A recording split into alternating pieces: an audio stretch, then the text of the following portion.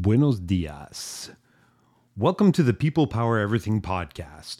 I am your host, John Dallas, and I believe that there is power in the masses. The goal of this podcast is to talk about that power, how we can help it manifest itself for all of us, and some lessons I've learned along the way.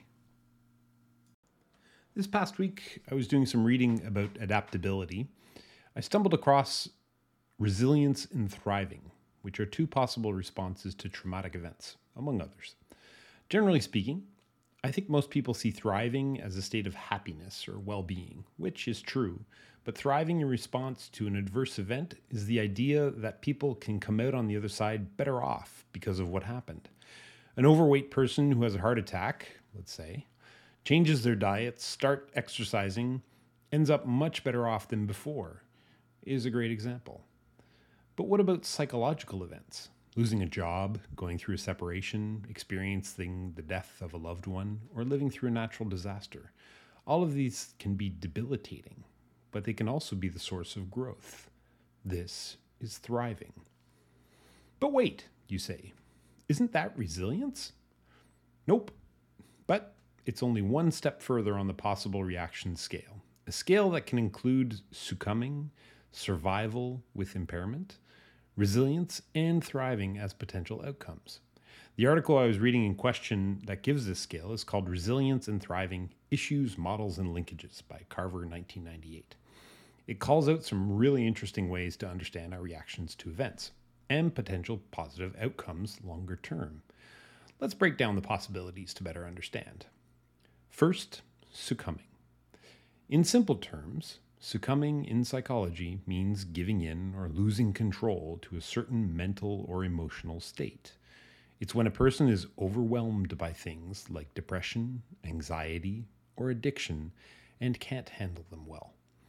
It's like being unable to resist or fight against these problems, and it often leads to negative consequences for a person's mental well-being. It can also mean giving in to harmful behaviors or unhealthy ways of coping because of the difficulties someone is facing. Basically, succumbing suggests feeling vulnerable and unable to handle the challenges that come with mental and emotional struggles. Next is survival with impairment, which refers to the ability to continue living despite experiencing significant challenges or limitations in mental functioning, kind of like my reading right now. It means that a person has gone through difficult or traumatic events that have had a lasting impact on their psychological well-being. While they may still be able to carry on with their daily life, they face difficulties or impairments in areas such as emotional well-being, cognitive abilities, relationships, or overall functioning. Essentially, it means living with ongoing psychological struggles or limitations, even though the person has managed to survive and adapt to their circumstances. The next step is resilience, one of the two responses I really wanted to distinguish. Resilience refers to a person's ability to adapt, bounce back, and recover from adversity, challenges, or traumatic events. You can liken it to an elastic that comes back to the shape it was before being stretched out. It involves the capacity to maintain mental well-being and effectively cope with stress, setbacks, or difficult life circumstances. Resilient individuals are able to navigate through adversity without being overwhelmed by it. They often display qualities such as perseverance, flexibility, optimism, and the ability to seek support when needed. Last, and where I would all like us to end up, is thriving.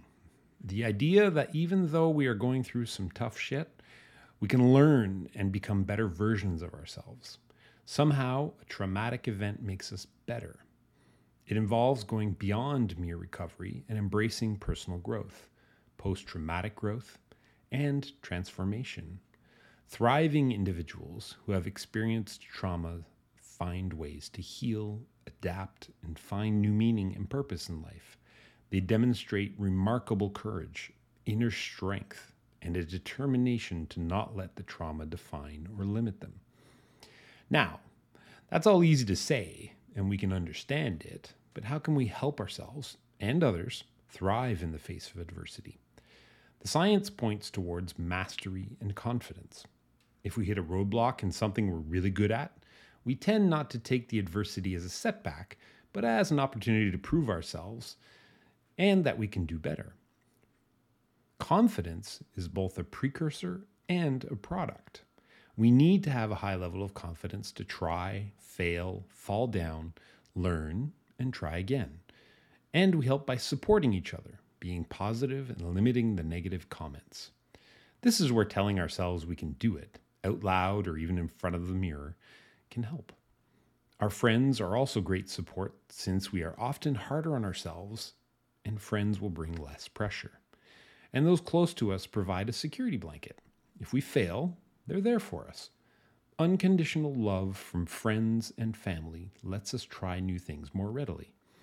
I, for one, rely on many of you for the continued support to try new stuff. Reading this article and writing this little summary for you has made me realize how much I've been through in the past year and where I have taken the opportunity to thrive. It's not always easy, and I'm far from being always successful. There are days I succumb to certain pressures, and others where I'm much better at picking myself up and trying once again to get better, not to mention discover more about myself. This article made me think about everything that I've been through and all the things that the people I've known have been through. And through those, I find that just being with each other is a great support, and telling each other that it's okay that we're not successful all the time. It's okay to try again. It's okay to fall down and get back up, and our friends and family help us. I hope this week is filled with thriving for you and all those around you. After all, people power everything. Have a great day and take care of each other.